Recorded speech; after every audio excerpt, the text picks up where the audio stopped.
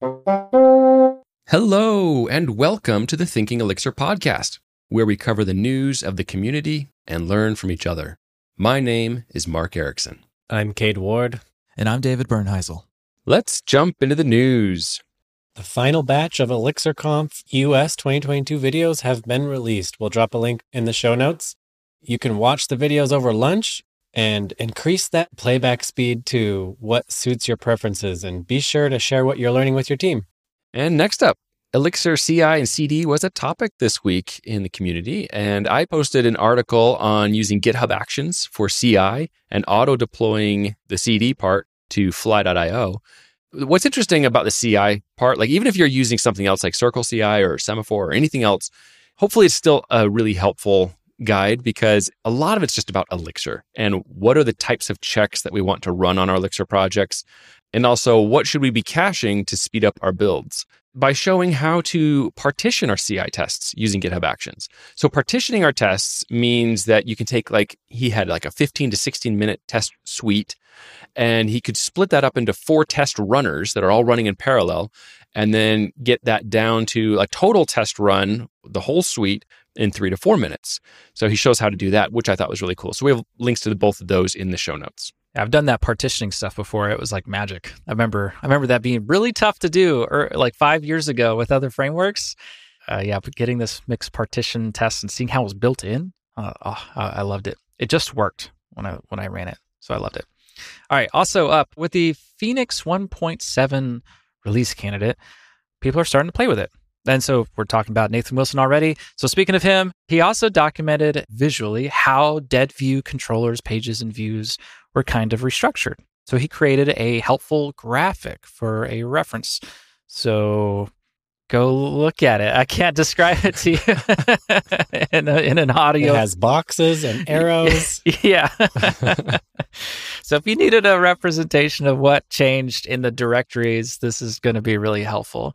So the big change is that views, the view folder in Phoenix 1.7 is kind of getting axed. There's not going to be a view folder anymore. Instead, in place of a view, there's now post HTML or post JSON, right? So we're coupling the format of what is being rendered now, right?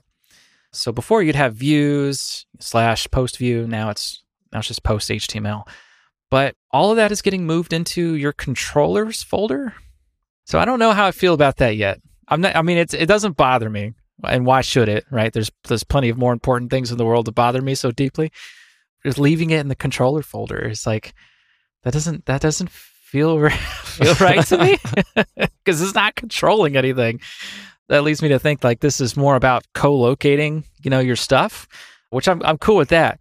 But if we're going to get rid of the templates folder because templates and these new HTML JSON files are going to co-locate to each other, right? So under the post HTML folder, now there's index.heeks and show.heeks and all that kind of stuff, right? So all that's now in your controllers folder, but they're all co-located. Let's just get rid of the controllers folder too. Why not? Just go ahead and upend the whole thing, right? We forgot about that one. We were busy getting rid of everything else. Well, they got to figure out what to rename it because you still need some kind of container for it. Yeah, I don't know. It doesn't matter. And I'm sure we'll find a good structure.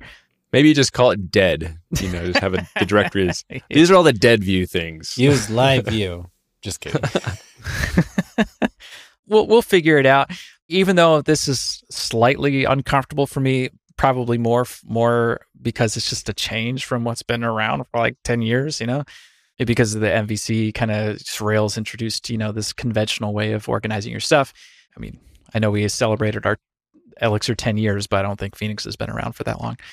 We've moved away from MVC as more so recently with LiveView. So anyway, we won't get into it yet. Maybe we'll formulate some thoughts. We'll get some public opinion in there too and see where this lands. Maybe Phoenix 1.8 is going to move some things around again. But here's one thing I am truly thankful for is that you can put your files wherever you want and it doesn't matter. as long as you reference your modules correctly, you're good, right? You can embed your templates, just feed it a path of where to look. You can put your files wherever you want, and that is freeing to me. I love that. not every framework is like that. You have to follow the rules, or you get your wrist slapped with bad compiles or unfound, things that just don't work. So I'm happy that Phoenix is working in my favor in this case. One thing I noticed that Nathan was ruminating on and thinking about was that maybe because this change that we're talking about right here was not documented in the blog post or the changelog, really not very well. And he was just identifying that, well, this is an RC. This is the kind of thing that might get better documented. Maybe some of the background about why this is, or migration guide kind of steps would be interesting too. I guess there's more time for things to settle out. This is RC0 after all. You remember Phoenix 1.3? Oh man, that was a big directory restructuring of things too. Was that contexts or? This isn't going to be as... It's not as disruptive. Yeah, that's the word. Thank you. That's not as disruptive. All right. Well, that's enough about Phoenix 1.7 RC and the changes that are incoming. What else is coming up? Let's talk about telemetry. Alex Koutmos wrote a guide and a sample project showing how you can use OpenTelemetry with Elixir and visualize the data in Grafana. He included a Phoenix project with an intentional N+1 problem to demonstrate how to visualize these problems. It's a nice approach to debugging production database performance issues, so we'll drop a link to the show notes if you're interested. And last up, we saw a unique project that was shared on Elixir Forum. And really, it's kind of hard to explain this, but it was a very different approach. It was creating an Elixir font using Unicode characters and things. And what it let you do is by expressing text like the word list _ horizontal parenthesis 3, which isn't actually Elixir code, but expressing that would then generate a graphic if you're using the font. And then it was composable in that you could build like these data structures and then put things inside the data structures that would be rendered into a font, into a graphic. It was really kind of crazy and weird. And I was like, wow, I didn't know you could do that with fonts, for one. And I thought it was interesting. It could represent things like lists, maps, structs, and tuples, along with more basic types like atoms. And it's just a really creative idea, a creative use of a font. I don't know that I would want to use this as a font, but if I wanted to be able to create graphics for education and training and not have to re-render the graphics and I could just edit text, I can see that as the benefit. This is super interesting. Yeah, a fun creative use of a font. The closest thing I can liken this to is like a mermaid graph, though. Like a mermaid graph is kind of similar. It's just not Elixir specific, right? With some sort of like markup, you define what the graph looks like, and it's simplified, so it's somewhat readable, even not rendered, but the rendered part is what you're really looking for, right? Same with this. The font, you're getting the rendered part, but if you change the font, is this something that you can still pass to somebody that is still helpful?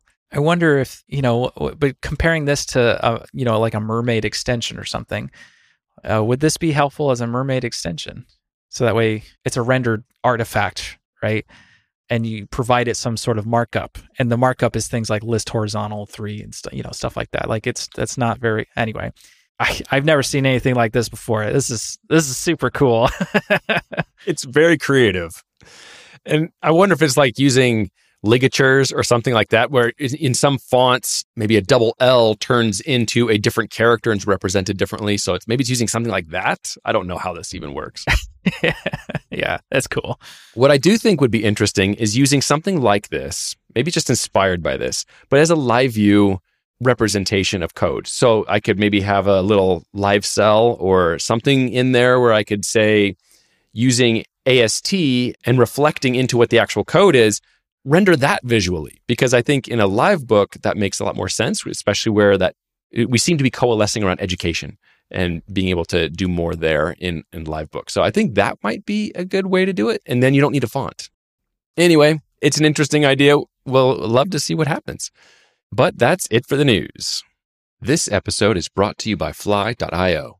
LiveView has been a game changer for how we build interactive web applications. When you deploy your application physically closer to your users, the experience is even better. That's what Fly.io lets you do. easily deploy your apps around the world like people do with CDNs. What's more, Elixir and Fly.io feel like they were made for each other. It's so easy to set up clustered applications across data centers. Fly.io has over 20 regions around the world ready for your app. The secure WireGuard network means you can securely do cross-region pub sub with Phoenix. So many things become possible now that were just so hard before. Check out Fly.io for your next Elixir app. Today, we're being joined by our special guests, the Elixir Wizards. We've got Owen Bickford and Sundie Mint. Welcome, guys. Hey. Hello, hello. Well, this is fun because we were able to have a little special trip where we headed on over to your podcast and got to talk with you guys there. So thank you for coming back and visiting with us, because I would like to learn a little bit more about what you guys do. And, you know, when you're running your own show, you spend most of the time talking to your guests and learning about them. I don't know if that many people know much about you. So we are excited to have you here to talk about some of the interesting things, I think, in the industry. Because as people are coming into the industry, there's lots of different job options available, different kinds of software companies to work at. So I'd want to talk about some of the different ones that I've seen and I've worked at. I know David and I have worked at different types of places. And you guys work at SmartLogic, and I want to learn a little bit more about what that is like as a software shop and what it's like working there and what kind of stuff you guys do. But before we get into all that, I'd love to hear a little bit more about you guys. It's like, where do you guys live and how did you come to Elixir? So yeah, I'm Owen and I live in Dallas. I'm a new resident of Dallas, Texas. Moved here from Michigan, so I've escaped the cold weather and I'm living my life. Happy in this 80-degree November weather. So yeah, if you see me smiling on the streets, that's why. Wearing shorts in November, yeah. Yes. And Owen's been pretty vocal at different conferences and meetups that he was shopping for new locations. So for people listening who've interacted with Owen and were wondering where he landed, it was Dallas. That was the move. Right. Your city may be next. Like, Dallas may not be permanent. We'll see. I haven't gone through a Dallas summer in a couple of years, so we'll see how this goes. Yeah. If that's too hot for you, there is North Carolina over there in the Triangle area. Nice little tech hub. We got some mild weather. It doesn't get extremely hot. It does get pretty hot some days, but it also doesn't get extremely Michigan cold either. That's what I'm looking for. That's kind of like the baseline. Like, I need to not see 16 degrees Fahrenheit on the weather app ever. Yeah, you don't want to die on either side of the spectrum here. Yeah, I'd like to be able to breathe while I'm outside. Protect Owen at all costs. Well, we do have like the pollinating sometimes, so like your car will be dusted with yellow stuff. Mm-hmm. Oh yes. So that does happen. Your allergies will not be kind to you some weeks. Yeah, North Carolina is pretty nice, especially in the tech hub, the RTP area. Using a lot of words that only North Carolinians probably know. The Raleigh, Durham, Chapel Hill area. That little triangle of a place is pretty cool. Gotcha. Adding that to the list. So Sundie, where do you live? I just moved to Baltimore, Maryland this year. I was in DC for a very long time. So if you saw me in the circuit under DC Elixir Meetup, that was why. I wasn't impersonating. I really did live in DC for a very long time. And it's funny because SmartLogic is based out of Baltimore. If you've ever heard the Wizard intro, outro, I mentioned that. And when I first started at SmartLogic, my family asked if I was going to have to move because, it was like mid-2020 and they were thinking, oh, you got a job based out of Baltimore. That means you're going to move to Baltimore. And I was like, nah, not a fat chance in hell or something. And then I did it voluntarily. That's exactly what happened. I was like, I don't think I'm going to move to Texas. I don't feel good about that. And then here I am. Yeah, voluntarily. So I think the whole thing is really funny, but it's been a blast. I've been living my best life. My cat is super happy with all the windows she gets to look out at. I was in a tiny apartment in DC and we have all the space now. It's just really nice. And I'm near more coworkers now, which I wasn't near as many before. So it's cool. It's cool to sync up with people. Did you go from like a urban apartment to a suburban place? Yeah. I had like an English basement and a row home in a really cute neighborhood in DC. And then I moved to, I guess this is a 4-bedroom home in Baltimore. I bought my first house in April. Yeah. Congrats. Thank you. So I'd like to hear a little bit about your individual paths to Elixir. Like, what were you using before, and then how did you end up saying, wow, Elixir is where I want to spend a chunk of my time? My route, it's a little more traditional in that I found a job that used Elixir, and so I just picked it up because that was what the job was using. That was back in DC. That was at Kava. I was working on our Kava Digital team, which worked on the mobile application for ordering food. And the front end was React and the back end was Elixir. So I was a React dev for that time. I don't think I would recognize it today, but I was originally more of a front end dev. And then I went into Elixir there, and I just got involved with the community, and I just wanted to stay forever. So here I am. I've stepped foot into Kava for the first time after I moved to Dallas a couple weeks ago. Ooh, you didn't tell me that. I'd never seen a Kava. Yeah. Well, how did it go? Well, I was on vacation, so I didn't order anything. Oh, Owen. Why did you mention it? I had just eaten. I needed a pit stop is what it was. So thanks, Kava.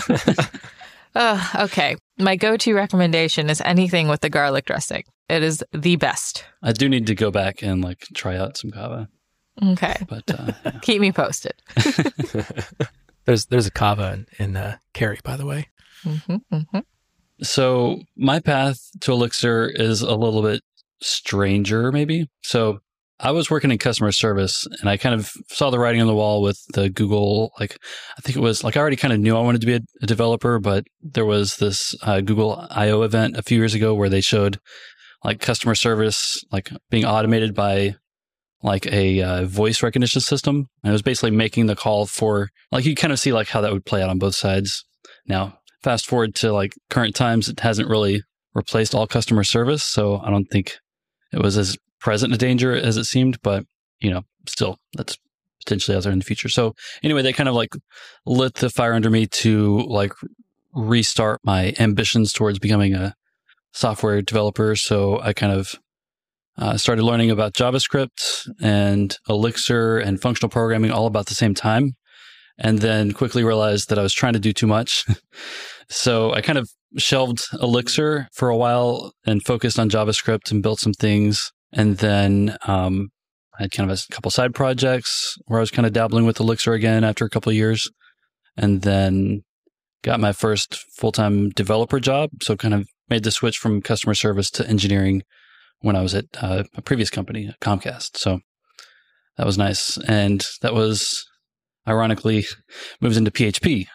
So that was my first couple of years as a developer, was writing PHP, learning things in the OO way after learning functional, which kind of had the opposite experience of most people, I think, So trying to wrap my head around traits and interfaces and why would you want to do all this? And fast forward to it's been just over a year. I joined SmartLogic October of 2021. We just celebrated Owen's 1-year anniversary with some fun happy shirts. What do you call them? Bright Hawaiian shirts. We made a little poster for him. It was great. No fun. Oh, is this a thing? Is this what you do? You wear tie-dye Hawaiian shirts or something like that all the time? Well, I have a couple of Hawaiian shirts. This is the tie-dye shirt we made for our get-together at ElixirConf a couple months ago. But I do have a collection of shirts. So my rule of thumb, it's not Hawaiian, but I try to avoid plaid and stripes unless they're interesting stripes. Don't want to blend in usually. So He never does. Literally never. They're Right. bright and fun. Oh, and I'm curious though, what made you think when you're saying, I want to learn development, I want to go from being customer service to be software developer, what said Elixir? Where were you? Because that is not the default thing. Normally you ended up going into JavaScript with more focus. Why even start with Elixir? How did that show up on your radar? yeah, so rewinding just a little bit, I the first time I'd really just said, hey, I want to be a software developer. I decided, well, I think apps are supposed to be easy. So I tried to learn Android and Java the easy way from whatever the YouTube video was. And I kind of noped out real fast. Yeah. By the time I was, in customer service and kind of starting to try it again to get back in, I I think I was just watching YouTube, like whatever I could find on YouTube. So you can thank the YouTube algorithm for suggesting. I think I'd watched enough JavaScript or whatever language I was looking at. Like I think it was probably JavaScript. Like people talking about React because that was the new hotness around 2015, 2016. And so there's a lot of talk about functional, immutable, all these new terms. And I think as I was searching for those, Elixir was starting to bubble up at the same time. So you're starting to see a lot more ElixirConf talks and a bunch of stuff. So I digested a bunch of talks in the first few years. All right. Well, I want to get into this topic where we're talking about software companies, because I know like we've had guests on, we're talking about getting into programming, like coming new. Oh, and you're talking about transitioning from one IT career to development. So I think it would be interesting to just talk about the different types of software companies that are out there that we might find ourselves working in. 4 came to mind when I was thinking about this. The one that I know the best is the software company where they're building typically like a SaaS, or maybe it's some type of software that you're paying for and that you have a subscription for. But that's what the company does. They make a product. That's where my entire career was. As I was preparing for this, I started thinking back to every job I've had, and it's been one of those. A product company. A product company, right. Where I am working at something where I'm working on the same project for like 6 years, right? So the way I interact with that project is different. What I value is different because I have been that person who criticizes my own 2-year-old code and say, what was I thinking? That was so stupid, right? That's the perspective I come from. Then there's another one, which is, I think of those companies like something like a Hobby Lobby, right? Where they are not a software company, but software is definitely a part of their business. And they're going to hire people to build the tools that they need for their warehouses, for their point of sale systems, or whatever they have that's unique to them. And so there's people that work in those kinds of companies where they're doing software, but it's not a software-focused company. Like Kava. Yeah, like Kava. It's a food company. I think the CEO went on record saying, like, we're a food company, not a tech company. Or maybe he didn't go on record, and I'm just saying that. But yeah, he firmly believed that. We're food first, he said. Right. Yeah, that's a great example. There's a difference between these two types of companies, though, that is underlying the difference, which is where software engineers are considered a profit center versus a cost center, right? The software company that provides, engineering for their SaaS, that's the source of the company's income, is that SaaS, right? That's those engineers are providing profit. But a Hobby Lobby just needs to operate, right? And their profit comes from people buying stuff off the shelves. So the software is there to support that. That is a cost for them to operate. The values of those companies are quite different when it comes to like engineers, right? So your day-to-day is going to feel probably pretty different between those. I've not worked at the Hobby Lobby kind of place or Kava kind of place before, so I'm not sure what that one is, but I have a feeling we hear about them on the news a little bit. So another one is where I think I'm not sure exactly what you call it, but it's like a marketing agency where someone comes to this company and says, hey, we need a website, we need a whole ad campaign, and they're trying to brand themselves. And as part of that package, it's like, we're going to create a website for you, and it's going to do some special stuff that they're requesting. So there's some software component that is part of a larger package. Now, David, do you have experience doing that?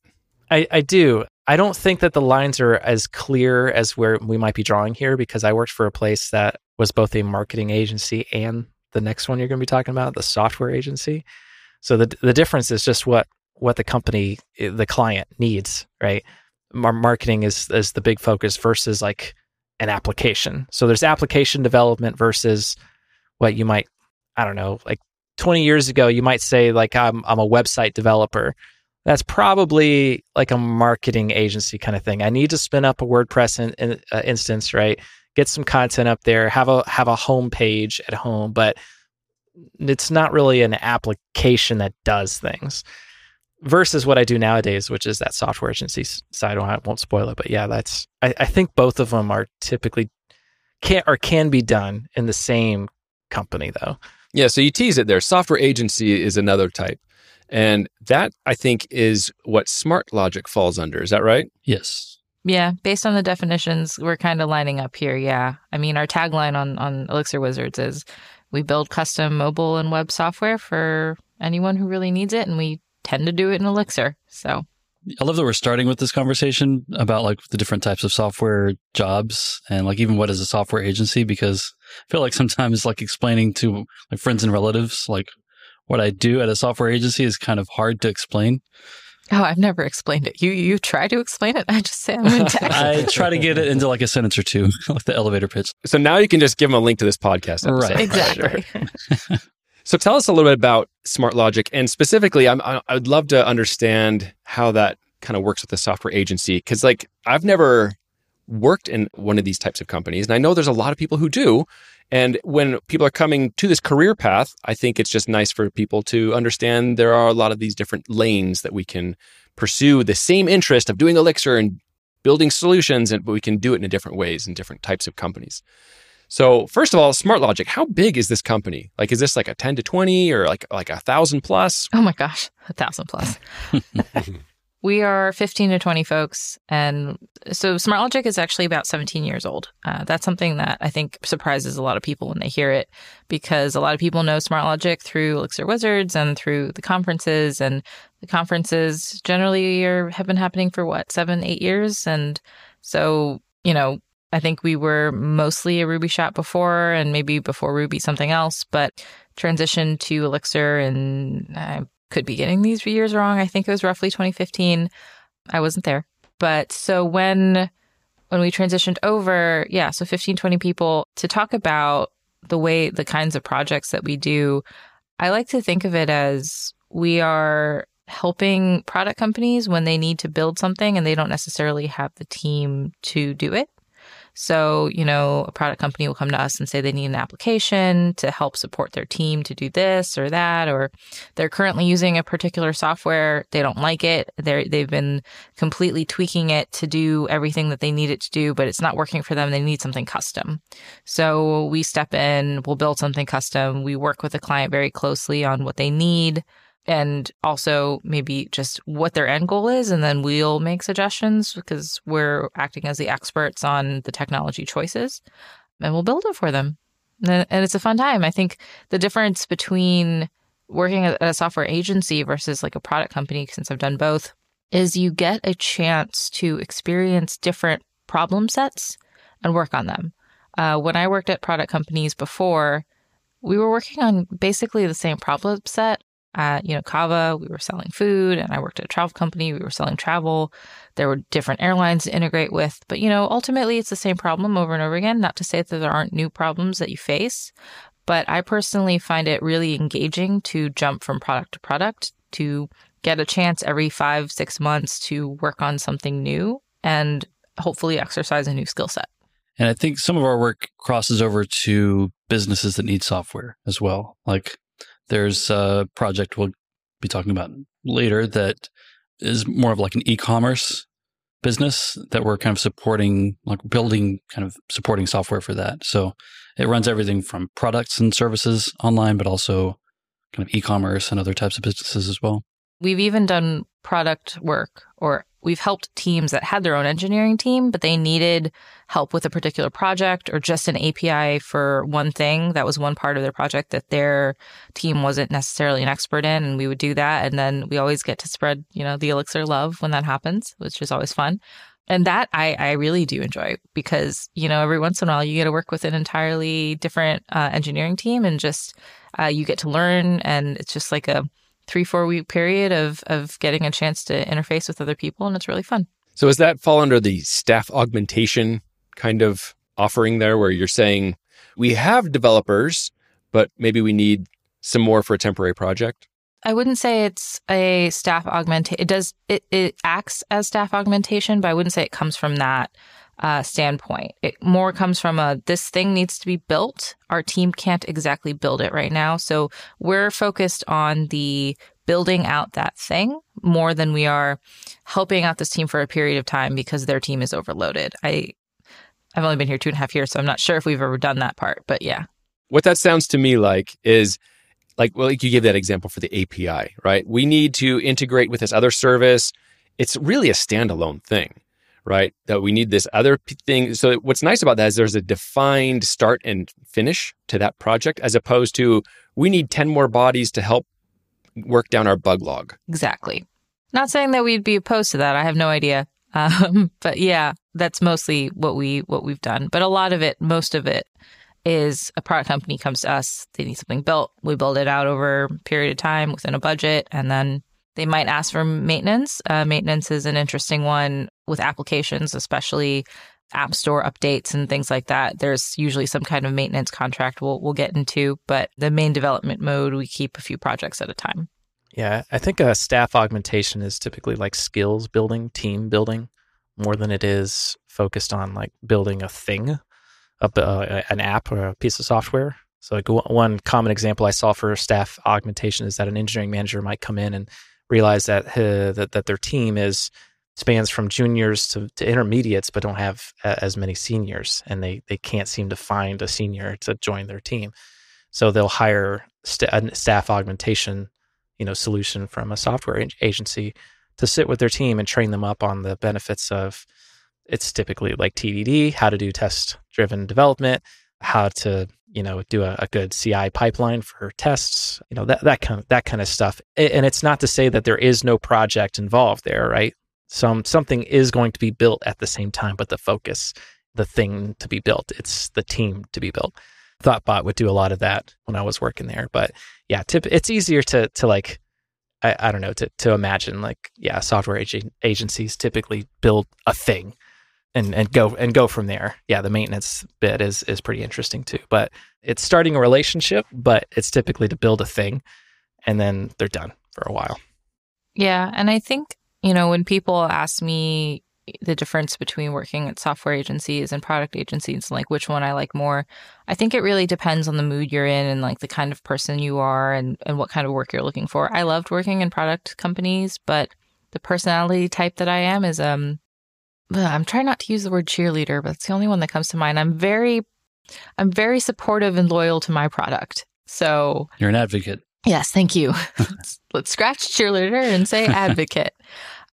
But that uses a lot of my mental and just like general energy. And when I don't spend that energy on being an advocate, I focus more on tech choices and my engineering skills and now engineering management skills. And I actually like being able to not be a part of the product and feel like I am a part of the product. I show up, I do whatever I need to do, and I put it down at the end of the project. And I like that.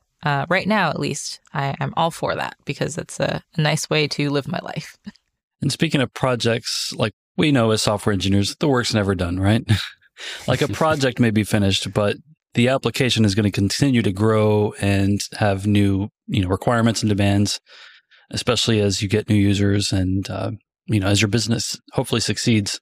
So that opens the door for us. If we do it right on the first project, then that I think, speaking of the relationship as well, then like we have a connection to the business who hired us to bring us back on for additional projects as they start to grow.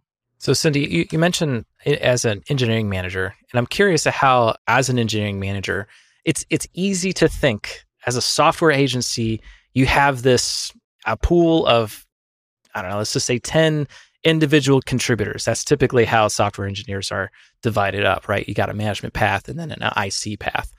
The IC path being, these are the folks that are going to be writing the majority of the code. Management path or everything else. But in the sense of a software agency, it's like you have a pool of like 10 ICs that you hire out like mercenaries, right?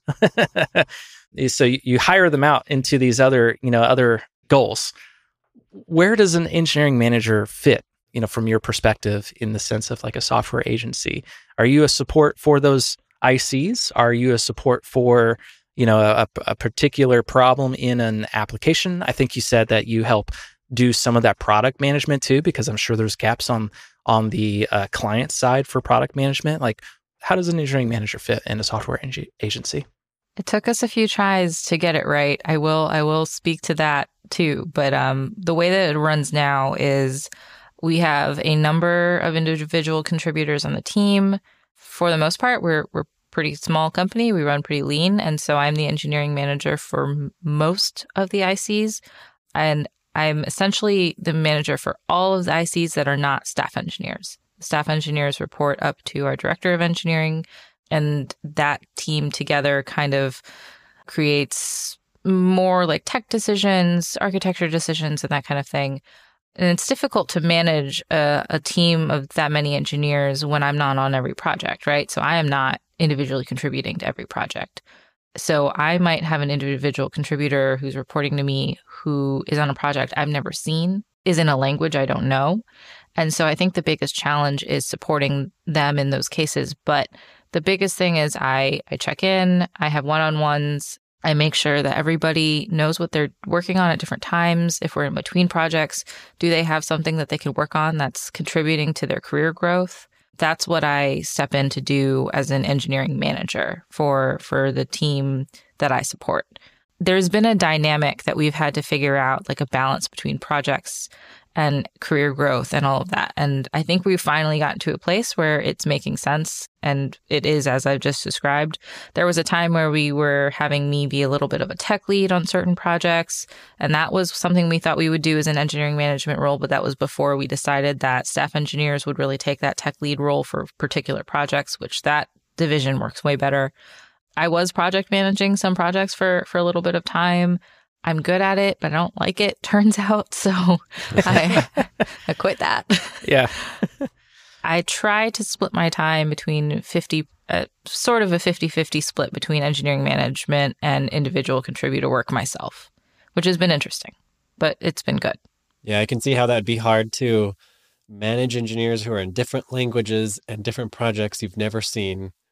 Because usually, like in a product organization, it's like everybody knows what's going on. Everybody knows the product, right? And so engineering managers are usually also experts in the domain.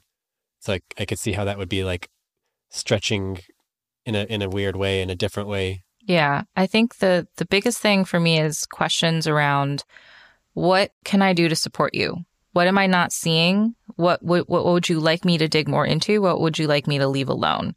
I end every one-on-one with finding out what takeaways I need to, like, what's the big highlight from this particular one-on-one that you'd either like me to bubble up feedback or just like to sit with me as the big thing from this conversation. But especially when it's a project I don't have visibility on, I dig a lot more into those during one-on-ones to make sure I've got a full picture, or at least enough of a picture of what I need to know.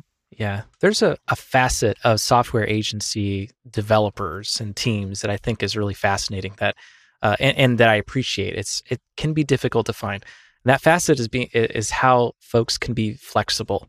I remember when I was at an agency, one of my projects for about 6 to 9 months or something was to basically develop their infrastructure as code.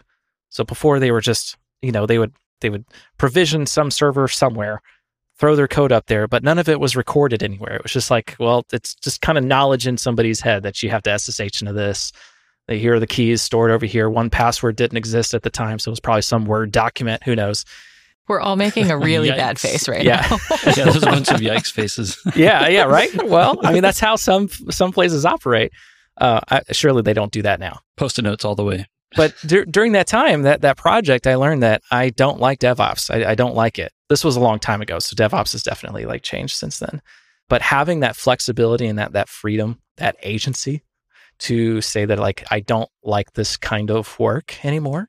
I don't find value here for myself in my career goals. As a software agency, you have that flexibility to pick and choose those kinds of projects or apply different kinds of ICs to those projects that that kind of thing, right?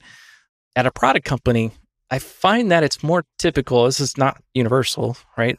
More typical that you just got to do what's assigned to you. You don't like DevOps? Tough. You're gonna have to figure it out.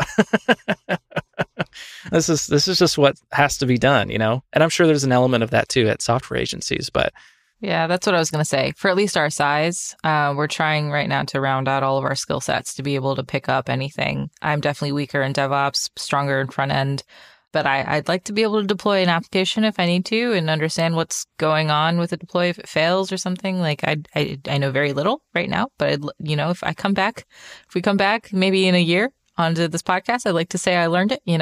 I'd like to hear a little bit more about what the experience is like working for a software developer at one of these places, at an agency.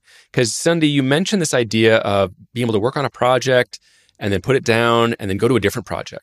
I'm assuming that I'm not, as a software developer, I'm not jumping between like 3 projects in one day. Maybe I am. I don't know. Or is it like weeks at a time that I might, then when do I switch to a different project? We try very hard not to have you have 3 projects at a time, but I'll let Owen speak to the context switching. Yeah, so I think at the senior, junior, mid level, I think you're typically on a single project, so you can focus and you kind of deliver your best work. I think at the higher level, a staff engineer might be kind of overseeing, not writing code, but kind of overseeing, kind of checking in on developers across 2 or 3 projects, just kind of make sure that their experience is being, contributing to the expertise for anyone who needs it, So making sure tickets are crossing the line in a reasonable amount of time and that we're not getting blocked on things. So yeah, I think it kind of, the roles, I think the more senior you get, the more flexibility you'll need to like work on different projects. But yeah, so far I've been working on a project at a time, and that's been really nice. Yeah, and I think the only people who really work on individual contributing to multiple projects at a time are people who are maintaining other projects. So the active development project is like 90% of the week, but 10% of the week, there might be a ticket or 4 hours dedicated to, there was a bug reported by one of our old apps, and can you look into it? So whoever happened to work on it, they might be able to jump back in, pull things down, make sure everything's working okay. The maintenance mode projects is probably, and when those bugs spiral, that's when people kind of go, hey, I've been context switching a lot this week. I need a better handle on the way I'm tackling my time. That's when we see people having a harder time juggling a few projects. I could also imagine a situation where maybe someone gets pulled in almost as a consultant, like, oh, how do I solve this problem? You're working on this other project, but I need some help. Like, how do I solve this? We keep asking Owen for help. LiveView help. Mm-hmm. Yeah, LiveView. Yeah. I think that happens in any software company, though. There's people who have different skills that you just need to draw on. So we have a concept of office hours for some of our staff engineers who will have a set of time allotted to people's booking time with them and just asking whatever questions on whatever projects. And they might not have any context in that project. They might have never seen the code, but theoretically they can help somebody, be a rubber duck or just, go through it with them. In the case of, we added LiveView to a project recently, and the team that was doing it was just learning LiveView or only had a certain experience. And Owen is on a different project, but has the most experience with LiveView. We pull Owen in for an hour. We try to make sure, you always talk about time boxing. It's even more important at a company where your time is billable. So, we time box it to an hour. And if we need more time, we have to stop and really schedule it out and see, do we have the budget for this? Can we do this? Can we do that? And really figure out, can we get that extra time from that extra person? And do you know what questions to ask, going in? Mm-hmm. Are we just going to sit there for an hour, guessing, or do you have a specific question or something you're trying to accomplish that helps? That's an interesting way to do it. So you guys said you had about 15 people at the company. Mm-hmm. How many of those are staff engineers? 2. But that aligns with the number of projects that we're taking on at a time. If we ever had more projects active at one time, we would definitely want to scale up. We've talked about that before. We've done it before, actually. Scaling with the projects and whatnot. Right now, the workload's been good. And I really enjoyed the 2 staff engineers we have on staff have been wonderful in their knowledge sharing, and it's just been such a good time. There was one project where I could not leave a stand-up without crying with laughter. It was too funny. And that was the one where my cat would always jump up and say hi during the stand-up. Even she knew it was a fun time, I'd love to dig in a little bit on how Elixir factors into the company and to projects, because you've mentioned you have mobile. As an engineering manager, you have people who are working in different languages. So how does Elixir factor in?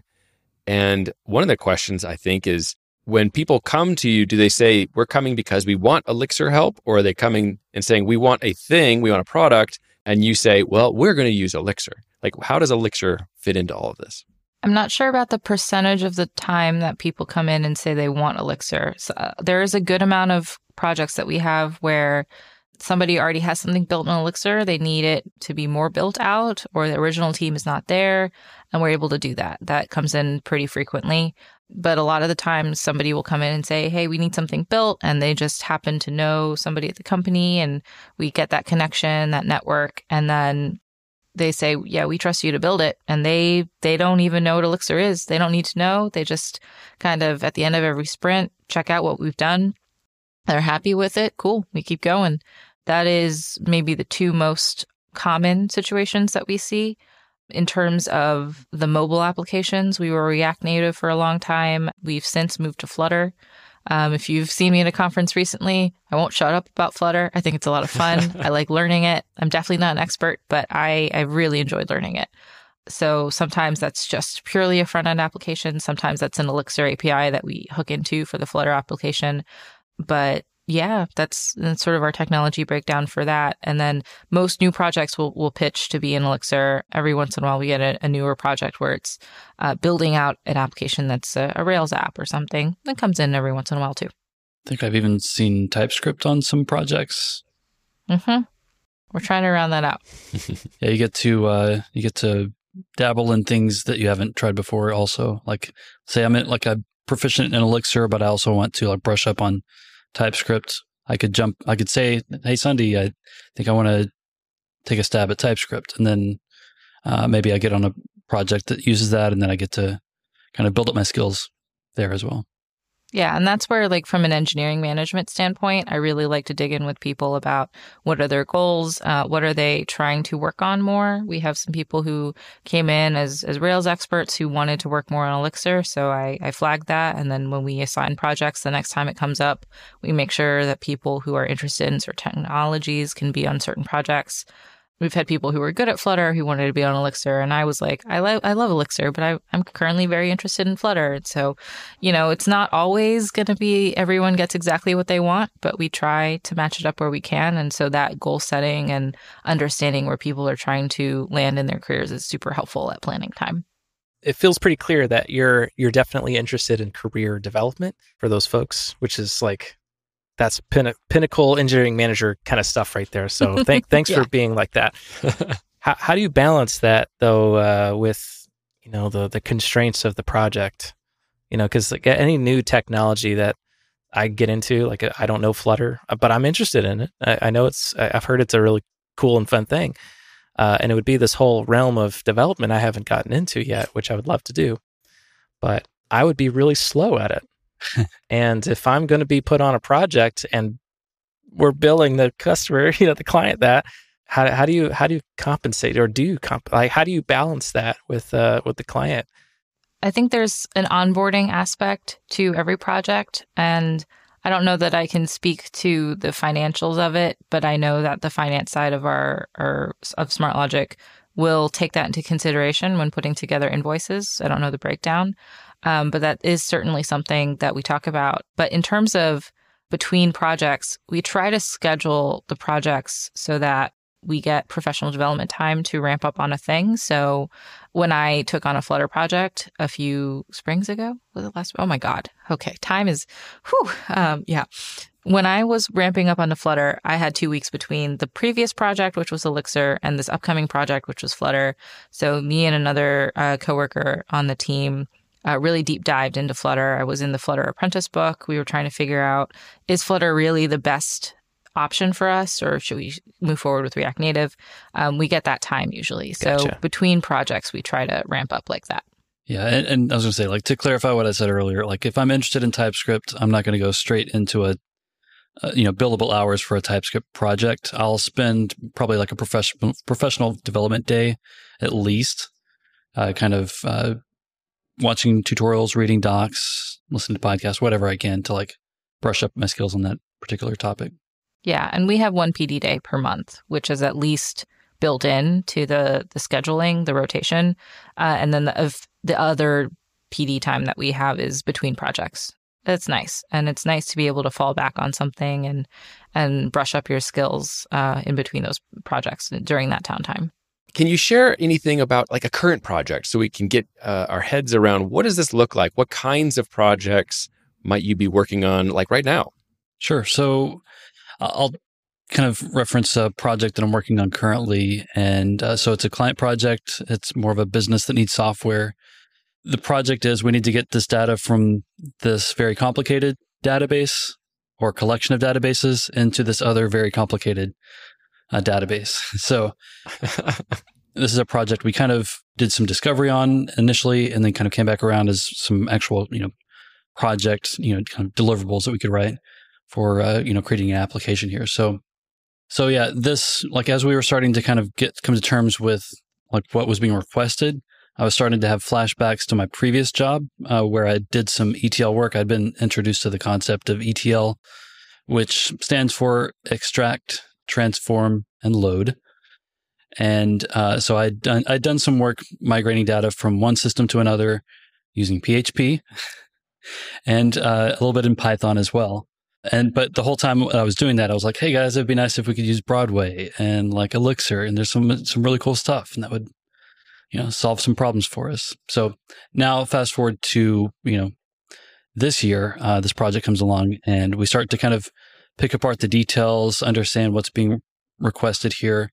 And then the bell starts to go off. Hey, this is ETL, which I don't think the word or the phrase had kind of come up to that point, but I was like, hey, this is just starting to look like ETL to me. And then I was like, wait a minute, we have an opportunity to use Broadway. Like the first thing you see whenever you search ETL Elixir is some post about Broadway, because it's like the go-to tool for doing this type of work. And, Broadway, if you look at it, at the surface level, you might get the impression that it's basically used just for like digesting data from like Kinesis or SQS or like, Amazon or Kafka streams, maybe even RabbitMQ. But for this project, we're actually digesting data from a database. So that gave me the opportunity to learn about custom producers. And we've got a couple of custom producers that we built. One to digest information from the database, another one to digest information from JSON files. Yeah, we can go way into the weeds here, but the database producer is also connecting to an unusual type of database for Elixirists, and that would be Microsoft SQL. So we talked about this a little bit in our Ecto episode on the Elixir Wizards, but this is where I've had the most, challenges, is like getting the TDS adapter for Microsoft SQL to work in a way that we understand typically, with Postgres. Yeah. You say unusual. So let me clarify there. Microsoft SQL, I think percentage-wise, usage in the market is still above like most other databases. So unusual in the sense of the Elixir world, I think, but not very unusual in the tech world. If you do mixed Phoenix new or like mixed new or something, you're not choosing Microsoft SQL, I don't think. And to be clear, the project is we're moving off of Microsoft SQL into Postgres. So we're kind of writing this application that kind of does all the ETL work between the two databases. And it's really interesting that Owen is getting a chance to experience what this looks like, because this is another thing that I forgot to mention when we were talking about the differences in working at software agencies, is that at a project company, you're not often doing mixed PHX new. You're not starting a new Phoenix project oftentimes. And that means you don't know what's changed with the generators. You don't often know what's different about a newer version of Phoenix. And starting a new project every 6 months, especially for something that moves as quickly as LiveView and Phoenix, is really a good learning experience. So whenever Owen talks about time traveling a little bit and working with maybe some older technologies, it's always a little bit of an eye-opener. And it's been fun. So like it can be challenging. There's some frustrations to be sure about connecting to Microsoft SQL database through TDS. Documentation could be better. There's opportunities for us, since we're using this thing, to actually contribute some documentation, I think. So maybe, as time allows, that might be something we start to consider.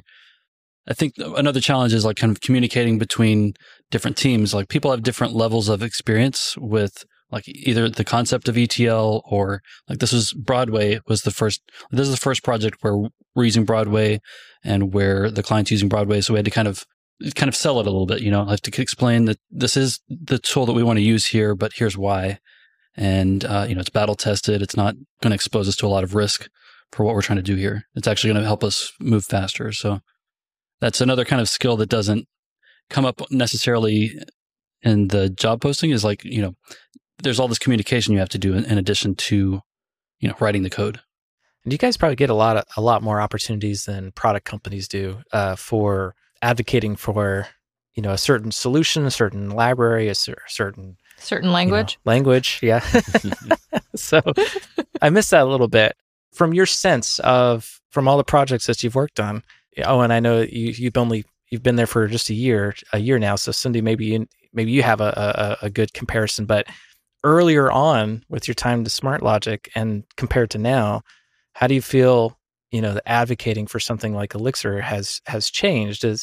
I suspect it's been a harder sell earlier on than it is today, but what do you still find that true today? Yeah, I think I joined when Elixir was already an easy sell. I think the years in which people had to be convinced on Elixir and projects probably was closer to the 2015, 2016 mark.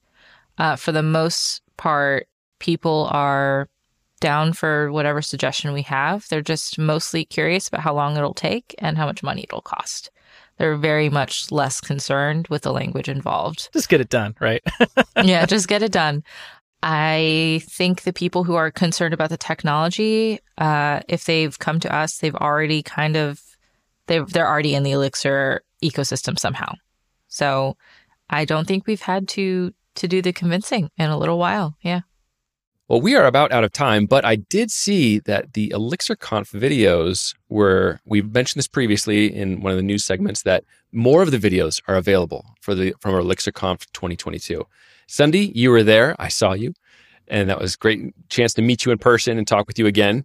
And also, Owen, you mentioned that we got to visit in person. So it was great seeing you. But Owen, you gave a talk there, right? That is correct. So I gave a talk about building a live component to implement WebAuthn for live view applications. So in a nutshell, that's what it was. And so it's about 30 minutes, I think, if I remember correctly. So I've released as part of the talk, I released a live component on Hex for WebAuthn. And so actually I've learned a couple of things in the past couple of days about passkeys. Like, I think passkeys are evolving just a little bit more. So I've got some updates to make, but the talk is up on YouTube. So you can watch the talk, and that'll kind of explain what WebAuthn is at a high level. It will introduce you to the live component, and you can even kind of see some of the code. The code's open source. It's on GitHub. But I do have some work planned to bring it up to an alpha status at the very least, so people can try it out. But I'm hoping to get it into beta, or maybe, first 1.0 version probably early next year. So the idea is, like, with the WebAuthn live component is, let's say, so you mentioned earlier, there's like the Phoenix GenAuth live option. So what that does is it allows you to add like a username password form to your application, so people can sign in and register with a username and password, which could be maybe email and password or whatever. With WebAuthn and with Passkey specifically, you can set up your authentication system so you don't even need to request a username from the user. They can use a hardware device to register and authenticate to your application. And so this does a lot of things for security. It means that you don't have to worry about passwords being compromised in your database. These things are not reusable across multiple sites. So each credential is unique. But the talk goes into a little bit more detail about the use case for this. Yeah, passkeys is an interesting new approach that has gotten a lot of support from Apple and Google and big companies to try and make it a better experience, safer experience. That sounds awesome, though. Yeah, so WebAuthn has been around for a while. I think what passkeys are doing is it's kind of being absorbed into the operating system level, so it's better supported through Mac OS, Android, Windows, and so on. So as the next few months roll out updates to these operating systems and browsers, you'll start to see options, at least for us developers, we'll start to have more flexibility to implement passwordless accounts. Yeah, so it's really exciting if you're at all interested in web security stuff. And I enjoyed your conference talk. It was great. So yes, dear listener, you should check that out. Well, thank you. All right, so that's one way we can find you online is through your YouTube video or you're giving that talk. You've got some online presence now with your Hex package, which is great. Where else can we find you guys? So I don't know as of the date of release of this episode if Twitter still exists, but I do have a Twitter account. I don't know if it's behind a paywall. Who knows? It's, a few weeks in the future. So we have a Smart Logic Twitter account, and also you can find me at Owen Bickford is my Twitter, but I've also got some GitHub handles in the link section. Same thing for me. You can find me on Twitter at Sunday K-H-I-N, Sunday Kin. Debatable on if you'll find me, but no, I should be there. And if you need to find me elsewhere, I'm on the Elixir Lang Slack under Sunday Mint. And if you are interested in reaching out to the podcast for any reason, we're podcasts@smartlogic.io. Pretty easy to remember. Awesome. Well, thank you guys for coming and talking with us, because I appreciate the perspective of software agency as another lane, right, of the options that we as software developers have for working in. And me never having worked in that agency, I love the perspective. Anyway, thank you guys for coming on. I had a great time talking. Unfortunately, that's all the time we have for today. Thank you for listening. We hope you'll join us next time on Thinking Elixir.